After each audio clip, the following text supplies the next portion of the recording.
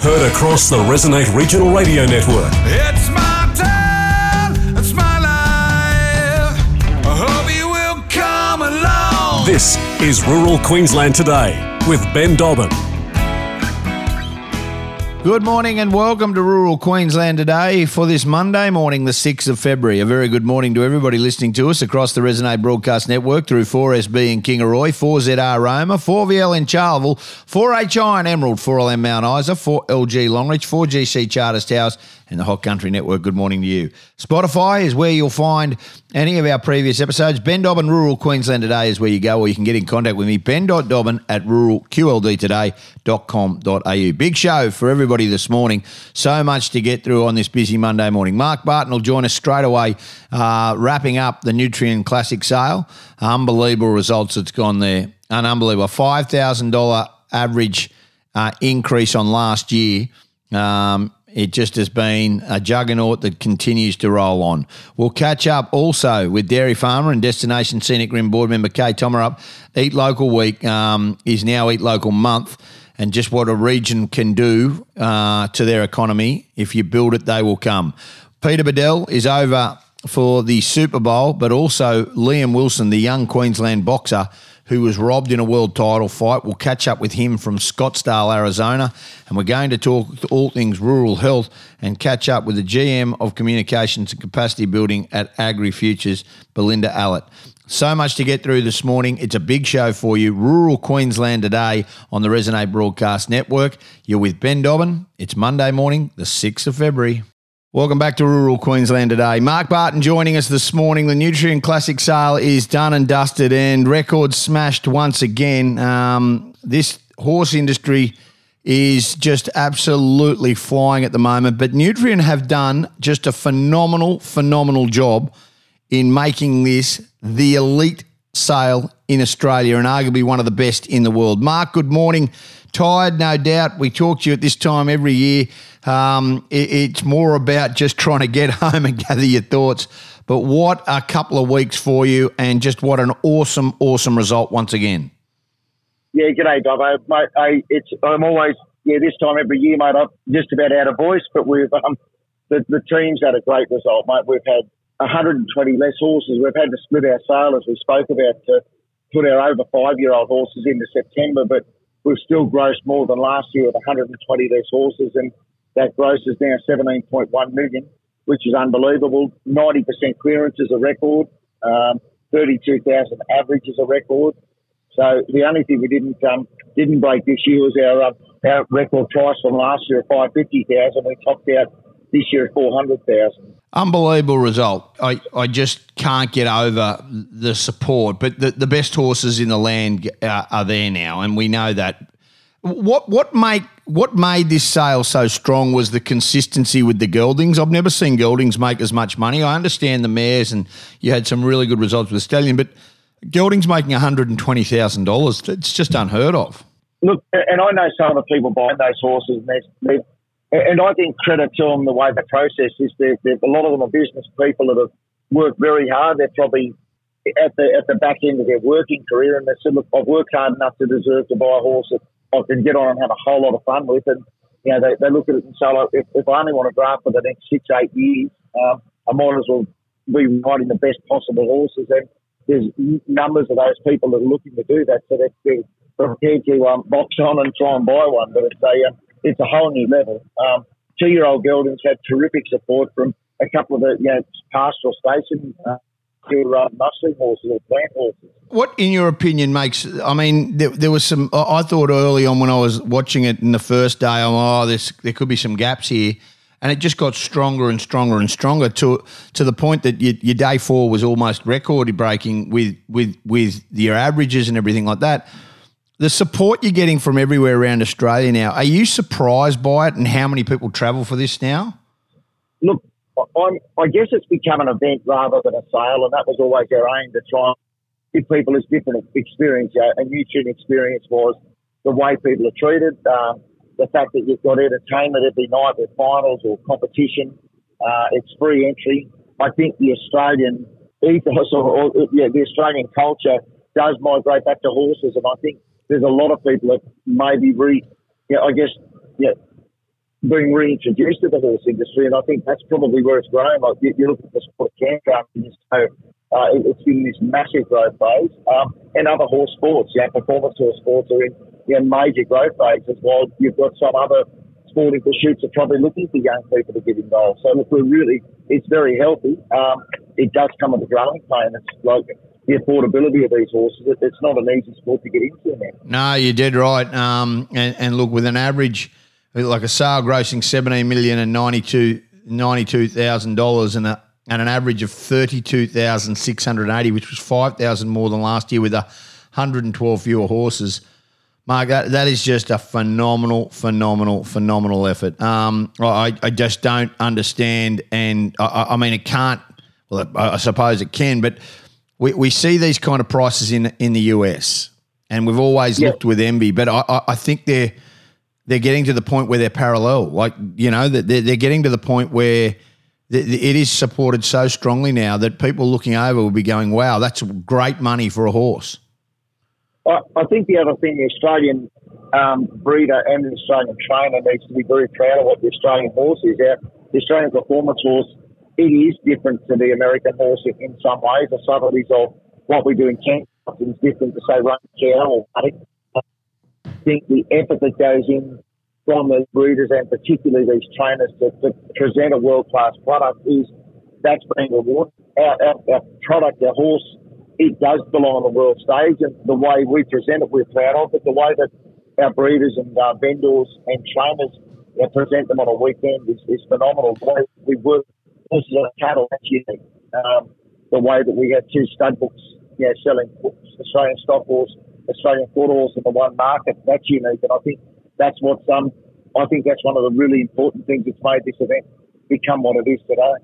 And I ask this now, were there a lot of horses sold post-sale? I mean, that's half the battle for you guys. Not everything gets sold in the ring, then you're working overtime. Yep. Was there a lot of that took place, and is there still more horses to be sold? Yeah, look, definitely there will be. We actually had, one of our key staff, Kerry Ryan, who's known to most people in Queensland. Yeah. That's Kerry's job on sale weekend, that passing horse to try and broker a deal between buyer and seller and keep those horses turning over, which I would say at Fall of the Hammer we're probably early 80s, but probably 7 or 8% of the sales that we've got now were made within an hour of the horse going out of the ring that didn't sell. And sure. I'd expect we'll certainly sell another couple of $100,000 worth of horses. That's what historically will happen over the next 24 hours. The horses that were under offer, people are getting making a decision by close of business today. Mark, talk to me about this sale that you're going to have now that you've had to split. When's that on, and what kind of numbers are you expecting for that? Yeah, so anything over 5 now, mate, we go to the first weekend in September. It's at the Alex Centre again. We call it our Masters graduate sale. So the Masters being the over 5s, and any graduate horse comes back. So if you bought a horse off us out of our Charters Towers, Toowoomba or Tamworth sales, and you retain ownership, we put $150,000 draft up exclusively to them, and we'd expect somewhere between 150 and 200 open age horses now in September. They'll obviously be able to come back to the graduate draft each year, or if there's an underage, like a 3 or 4 year old horse, they can come back to the classic as well and compete. So it's just to probably allow us to get room for say up to 800 horses rather than turning 200 and sometimes 300 horses away from that February sale. Yeah, you're dead right. You're dead right. And it is something that everybody is just, I mean, that's the sale that a lot of people are going to be going to now because, you can get a horse there and it's going as well. And obviously they compete as well. Mark, congratulations. Just a phenomenal result. And, I mean, you're the brains behind it. And I know that you've got a lot of help. But you're there, you steer it, and I really appreciate your time. Go and enjoy the break, catch up with your family. Long overdue, and no doubt we'll talk to you throughout the course of the year with a lot. You obviously guys are now in the thoroughbred industry as well. You're looking at that, and Nutrien are doing phenomenal things in this horse industry. What they're doing with the economy is phenomenal. So appreciate your time this morning. No, anytime, Robbo. Great to have a chat, mate. Good on you. We'll take a break. What a great result that is. We'll take a break, come back. Rural Queensland Today. Queensland Today on the Resonate Broadcast Network. GM of Communications and Capacity Building at AgriFutures is Belinda Allett, and she joins us this morning after the Queensland Rural Women's Award finalists have been named. Belinda, good morning. Thank you so much for being with us on this Monday morning. Good morning. Thank you for having me. This is a pretty special award. There's no two ways about it. It's the Queensland Rural Women's Award finalists, and the award is the positive contributions to rural and regional communities for Queensland women who have been recognised within their nominations for the 2023 AgriFutures Rural Women's Award. They receive a $15,000 Westpac grant and represent Queensland at the national announcement in September. And in addition, where they have a chance to win an additional $20,000 Westpac grant. There's so many amazing women and who are playing just amazing roles in the agricultural industry, and we have some phenomenal finalists this year. Yeah, we certainly do, and it's amazing to see the depth and breadth, I suppose, of the programs and projects that these women are working on, and also the spread across your state. So we have winners from Sunshine Coast right up to Cairns, Toowoomba, Kingaroy, and there's a real range. So you've got a woman who's working in a IT software, livestock producer, sort of supply chain technology, right through to a pet food, and manufacturing. So it's really interesting to see the depth and breadth of the projects. And it is a really prestigious award, and it's been going for, well and truly over a couple of decades, so 25 years. And these women are now part of a really rich alumni as well in the Queensland area, and then also across the nation. So the finalists who receive a $2,000 grant from the state sponsor, the University of Queensland, if they're not named the winner, Emma Black, who you mentioned, from Kingaroy, whose real-time analysis and insight software for livestock producers is generating certainty across the supply chain. So Emma was one. Emma Louise Gibbons, who is from the Sunshine Coast, using Australian-farmed insect protein to sustainably produce a line of dog food and treats. You've got Kate Lamison from Cairns, who vertically integrated production models and has brought tuna canning to Australian markets. And Louise Noble from Toowoomba, who is creating industry partnerships that upskill and connect disadvantaged job seekers to agricultural employment. All four are just awesome. You'd like to give it to all four, but you look at these and what's the criteria for these finalists? How do these four young ladies become finalists, and then what are they up against across Australia? Yeah. So to become a finalist, so the criteria is that you need to have a project or a program, so all of the ones that you just read out, that are in market or live, like they're actually happening, and they're not an idea, they're already a reality, if that makes sense. The Acceleration Grant, which is another program that we have, that's for the idea stage, okay? So this part of the awards program is that they've got something, they've got a project, they've realised that it's going to be beneficial to a customer or a consumer or whoever it may be, and they've decided to hit the ground running and go to market with it. And from there, then they need to be able to demonstrate that they've got scope to grow. Can they compete on a national market? Because whoever wins here, whoever's the Queensland winner, then goes into represent Queensland and will be up against the 6 other state and territory award winners. And so they've really just got to have a sustainable project and that can deliver value to whoever their key audience is, and they've got to be able to really demonstrate, this project is for this audience, and this is what I'm going to do in the future. This is what I'm doing now. This is my plans for the future, and this is the positive impact that I'm going to create through this project. Yeah, and that's so important as well, isn't it? That they understand the full impact that it is making. And I like the fact as well, Belinda, that it gives younger girls. I've got a 15-year-old daughter who wants to go back to agriculture and is trying to look. There's lots of young, inspiring women who now see a full pathway, and that's completely shifted, which is the right thing. But these 4 finalists and these kind of things, they empower young ladies to chase those dreams. It's not that traditional what it used to be. My son's coming back. They are at the forefront now. Yeah, absolutely. And we have a sort of a saying around this award that you can't be what you can't see. And so that's why we, really spend so much time and effort putting these women on this amazing platform, the platform that they deserve, so people can see them, so more people have insights into what they're doing. Because you're exactly right. The times have changed, thank goodness. Yes. And it is the norm now for young women, like your daughter, to be able to see a pathway in agriculture. And so there should be. We really need young women coming forward and wanting a career in agriculture, because we need diversity in agriculture. We need diversity of thought. We need diversity, gender diversity, and we need geographical diversity. So we need all those things.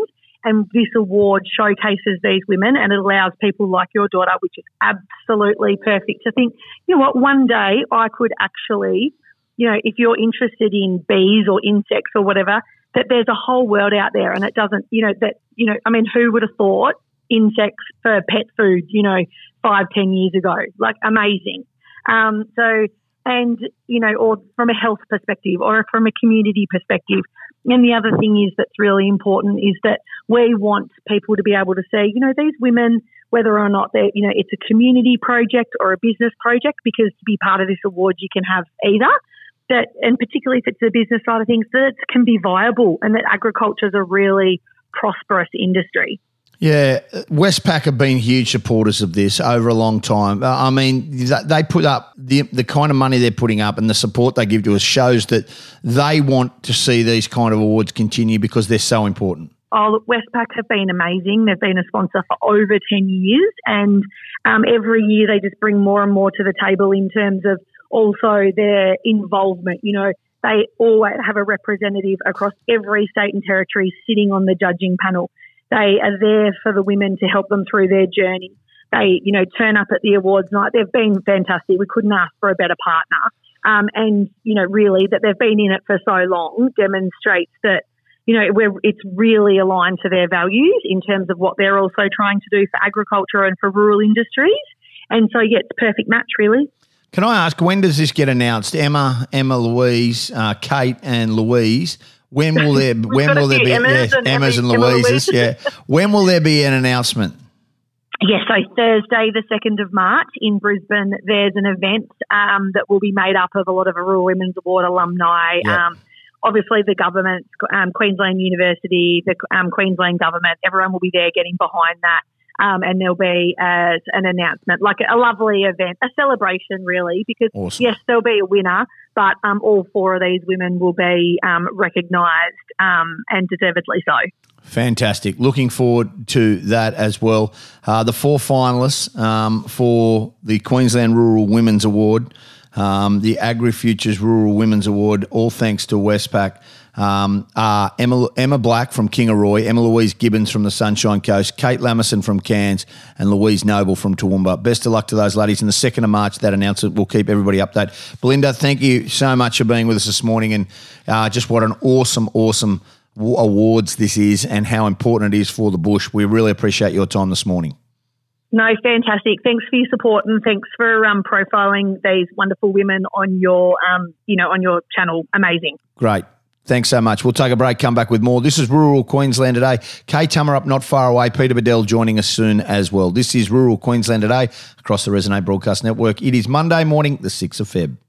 Welcome back to Rural Queensland Today. Normally we don't focus a lot on the world of boxing, but over the weekend a young man went and fought in Arizona in a world title fight. His name was Liam Wilson. And if ever there's been a controversy in boxing, which it seems to go hand in hand, this is one of the greats. He's normally on this show because he's talking rugby league. He's in America at the moment. From Scottsdale in Arizona, Peter Bedell, good morning on this Monday morning. Bomber, you can find a junket anywhere, but this will be up there with the greatest of all. Yeah. Well, Dobbo, I've just walked out of an American barbecue joint. We've had a great feed for lunch, me and a few of the other journos here, good crew. And I must say, mate, I never thought I'd be here, Dobbo, in Arizona covering the boxing, but here I am, and it's been a good trip, been a great trip. I'll get to what you're doing tomorrow, but let's just talk about Liam Wilson and this fight. Touted as a massive underdog, he ended up looking like he should have won. And once again in boxing in America, there's been another controversy. Yeah, Dobbo, quite amazing the scenes over here. I mean, Liam Wilson was on the verge, Dobbo, I'd say 2 or 3 seconds away from pulling off what would arguably be the greatest boil-over in Australian boxing history. I mean, he started as an 18-1 underdog to beat Navarrete, who's a 2-division world champion, was coming up in weight for the first time, and Navarrete was expected to pulverise Wilson, but he came out, Liam, and fought the fight that I think Australian boxing fans know that he's capable of. And in the 4th round, when he dropped to Navarrete, it was a crackling moment. The arena went silent, and a boil-over loomed. And in the end, it was a controversial moment, Dobbo. As we've since heard, it went for 27 seconds the count, which is just a debacle. I believe he was genuinely robbed. I know we use that word a lot in sport, particularly in rugby league, but I believe Liam Wilson was genuinely robbed. He should be the world champion. He's not. He went so close, but he did Australia proud and he did himself proud. It was the fight of his life, and he should always be proud because it was a fantastic performance. And I think he'll win a world title one day, Dobbo. It will come. The big thing, Pete, that we get from these kind of things, and I don't actually understand how that gets to 27 seconds. And I understand he spat his mouth guard out. I understand Navarrete was the firm favourite. But the devastation, and this is from the photos and from some of the stuff that I saw of Liam Wilson afterwards, he was genuinely shattered. Well, Dobbo, I've been a sports journalist for 26 years, and I must say, interviewing Liam in his own dressing shed after the fight, I've never seen a more broken sportsman as a journalist standing in front of me. He was so disconsolate beyond words. He'd put everything into that fight. He'd made a bedside promise to his father, Peter Dobbo, when he died 10 years ago, that he'd win a world title for him, and that was something that he thought he was on the verge of when he dropped Navarrete. It was an achievement not only for Liam but his dead dad. And all the emotion came out. And as a journalist, it left you empty yourself just to watch him so broken. But Dobbo, I think anyone who watched the fight will say what a cracking fight it was. And he just performed beyond expectations. It was outstanding. And he's now put himself, Dobbo, on the world stage. He could get a fight against just about any opponent in his division any time now, I believe. He's that quality. He's world class. And if he can overcome this setback and not let it break his spirit, but instead embolden him and give him confidence he can compete with the best, then he will conquer the world one day. I have no doubt about that.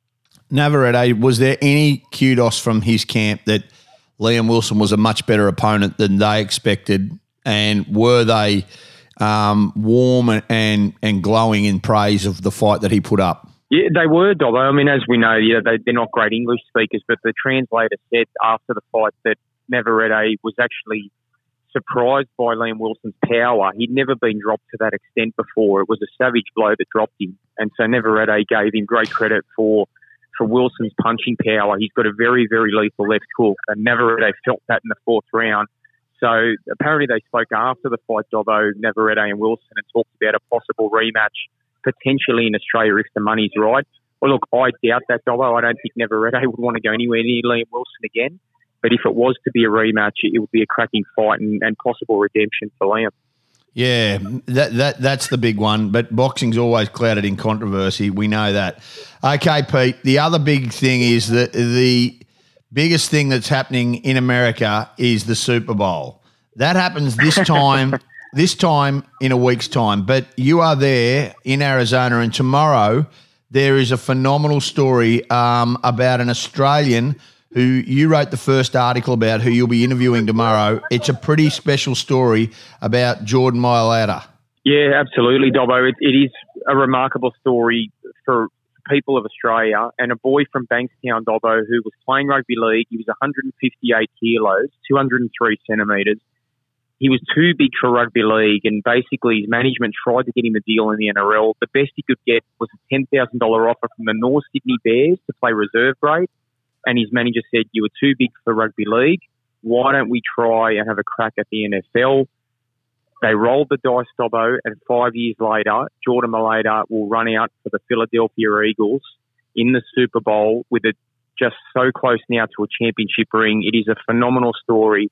He now is on a 4-year, $64 million deal, and his journey is something that's quite inspirational for any young Australian kid who doubts about their ability to conquer the world. Well, Jordan Mailata's done it. And tomorrow night, Dobbo, I'll be attending the NFL Media Day where he'll be talking to the media. And it will be fascinating to talk to Jordan because when I did the first story on him 5 years ago, I don't think he could have envisaged this. None of us could. And now this is his shot at a dream. Yeah, and the big thing is about it is that there is so many people who don't go overseas or don't put themselves at risk. His story, he left his family. I mean, this guy is an absolute beast in American sport now. He is a monster. And you talked about the kind of money. He is worth every cent, and he's a valuable, valuable part of what the Philadelphia Eagles, and it all came from him having and backing his own ability with his management team. He left his family. He left everybody around him who he loved to try and chase this, and now he gets to play in a Super Bowl. Absolutely, Dom. His sister said it best in a recent documentary they did where she said he has changed generational names for the Mailatas forever, and he's given every boy or girl from Bankstown hope that they can achieve anything they want in life. And Dobbo, he went over there virtually broke. He's now on $7 million this season. Next year, his salary rises to $21 million. Oh my God. And his next deal will be in the vicinity of more than $100 million. So it is truly head spinning. But most of all, though, it's about going on the field and getting the job done and winning a championship ring. And it's something I'm sure Jordan never envisaged, and he now has a chance to do it. It's quite remarkable, amazing. I'll let you get back to the barbecue smokehouse in Scottsdale, Arizona, Bomber.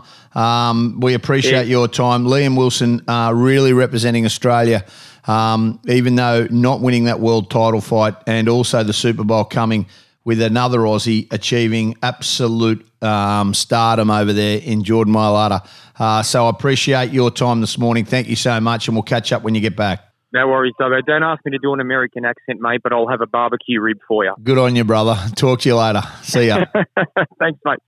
Welcome back to rural Queensland today. Well, the old saying, if you build it, they will come. Well, come they have, and the great news for everybody is that the Scenic Rim Regional Council has announced that Eat Local Week will now run for a whole month in this year in June.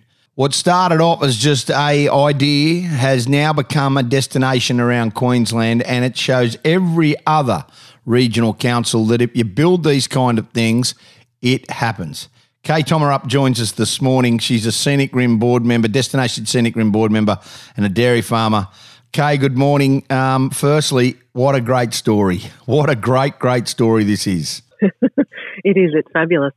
And definitely you've nailed it. If you build it, they will come. And it's been so good for all of our businesses as farmers and producers to be able to showcase our products over those years that it's been running, and the success that it's created, not only for our entire region, but for us as individual businesses, is amazing. So it started in 2011. 900 people attended the paddock to plate experience with local farmers and chefs and brewers. And then Eat Local became this juggernaut. Last year alone, 35,000 visitors attended. It put $2 million into the local economy. And I don't think anybody envisaged it was going to become like that. I mean, I remember going to an Eat Local week in maybe 17 or 18 up at Spices that was unbelievable. And I remember going last year to a few of these days, and it was just next level. I mean, what do you think it is? Is it that people want to get to know what goes on in the bush? And do you think that there's scope for something like this in other parts of Queensland where there is a bigger population? I definitely think that there's more people interested, not just, I don't think, in what happens in country areas, but I think what happens specifically on farms. And there's a bit of romance about it, I think, for people coming out to somebody's farm and seeing what's going on. And I definitely think that we're going to see this in other areas. They're not going to be able to nail it like Scenic Rim has. Sure. I get that. I certainly think that others are watching, and wherever I go, talking to people about agritourism, you always hear people say, "Oh, I know about Eat Local Week," which obviously now Eat Local Month. But it certainly is very well known, and there are people who are trying to work out how can we bring this to our region to bring the benefits to our farmers and to our community. Yeah, and that's the big thing. From dinners to farm gate experience, food walks, tastings, tours, workshops, it's unbelievable, and it culminates on the Winter Harvest Festival. Tell me this, how does an Eat Local Week, well, it's not an Eat Local Week anymore, how does an Eat Local Month, how much more work's involved then if there's a whole month of work? Look, that's a really good point. I think there will be more work involved for everybody, really, organisers and for us as participants in the event. But what it really does is spread it out a little bit as well. We've always really struggled to have enough stock, to have enough energy, really, to do more events during that time. And everybody's trying to cram in so much over a week. Whereas when we've got a month, you can actually think about where can I put these things. I could do weekdays, I could do some weekends. I could actually have enough stock to do a few different events for others who are doing dinners or lunches or whatever, because the majority of people who are participating as producers are small producers in our region. Sure. And it's a big ask I can't just go to the cows and say, righto, we're tripling our output this week, girls. So come on, it's your game. So for those perishable products, it's really difficult to be increasing our capacity. Giving us a month allows us to try and manage that a bit better. Yeah, and you can spread different events out and obviously prepare. 35,000 visitors last year. You would think that would double. I would think so, and I actually think that we might get a little bit different visitor because we're all looking at this. You know, we've had a review and refresh really of what are you going to do this time? What's everybody going to offer? And certainly on our farm, we've really looked at why we participate and what it gives to us and what it provides to our customer. And I think that you'll see a lot of different events this time because everybody's looking at that. You know, we've been doing this for 11 years and let's make sure that we're giving the best experience that we possibly can and achieving the results that we want for our particular farm and for our region.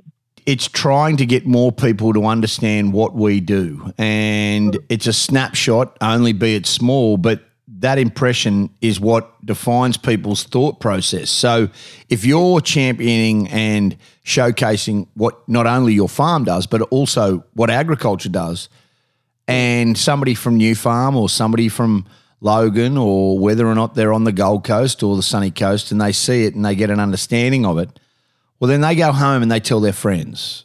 And that just might change their mindset when they do go to that supermarket, when they do go and see protests outside the front from extreme far left, you know, and that might just change their point of view, which is imperative long term. So that's the big thing out of this, as well as there's some great celebrations. But for towns like Calbar and Roadvale and Boona and you know, Peak Crossing and Harrisville and all through that scenic rim, even the way outside towards Bay, this has done phenomenal for these towns. The economy, for, you know, infrastructure, for more people making them on the map. And that entail obviously gets more services and gets more accessibility and it increases housing prices, everything from that. It does. And I think it was a really important point that you raised about raising the profile of agriculture and getting people to know what actually happens, because we don't have that loud voice as an industry. No. There are plenty of people telling our story. Most of it isn't true. So we need to get out there and make sure that we're telling the positive side of what we do and how hard we try to look after the land to create beautiful products for consumers, rather than people telling the things that we do that are on that negative side. So this is one way that we can do that. People are enjoying themselves and they're learning about what happens on a farm, whereas when it's different to trying to ram that message down somebody's throat. This is an enjoyable way to learn about what happens on a farm and a real farm. Yeah, and that's exactly right. I'm looking forward to seeing how this goes, which I'm sure it'll be a rip-roaring success, because Eat Local Week 2022, which had 125 events across the region, attracted 35,000 visitors and put almost $2 million into the local economy, was out of this world. We're going to do it for a month and spread it out. The month of June culminates in the winter harvest on the 1st of July. I just think that is a fantastic initiative. Now, the programs no doubt will come out shortly, and everything, and there'll be those trail maps and all those kind of wonderful things that are accessible. So looking forward to all of that. Kate, thank you so much. I know that you're heavily involved, and thanks for giving me some time this morning. Destination Scenic Rim board member Kate Tummerup, and also dairy farmer, talking about now what will be Eat Local Month. And a lot of towns who, if you build it, they will come. They persevered, the Scenic Rim, and look where they got to today. Appreciate your time. Thank you. Good on you. Kate Tummerup. We'll take a break, come back with more. This is Rural Queensland Today. Well, that's it from us here this morning at Rural Queensland Today on this very busy Monday morning, the 6th of February. Have a great day. Ray Hadley will join you next. And remember, when the wheat is ripe, keep the headers rolling in the paddock. We'll be back tomorrow morning from 9. Spotify, Rural Queensland Today with Ben Dobbin is where you can find any of our episodes. And remember, stay safe on the roads, Queensland. Till next time, it's bye for now.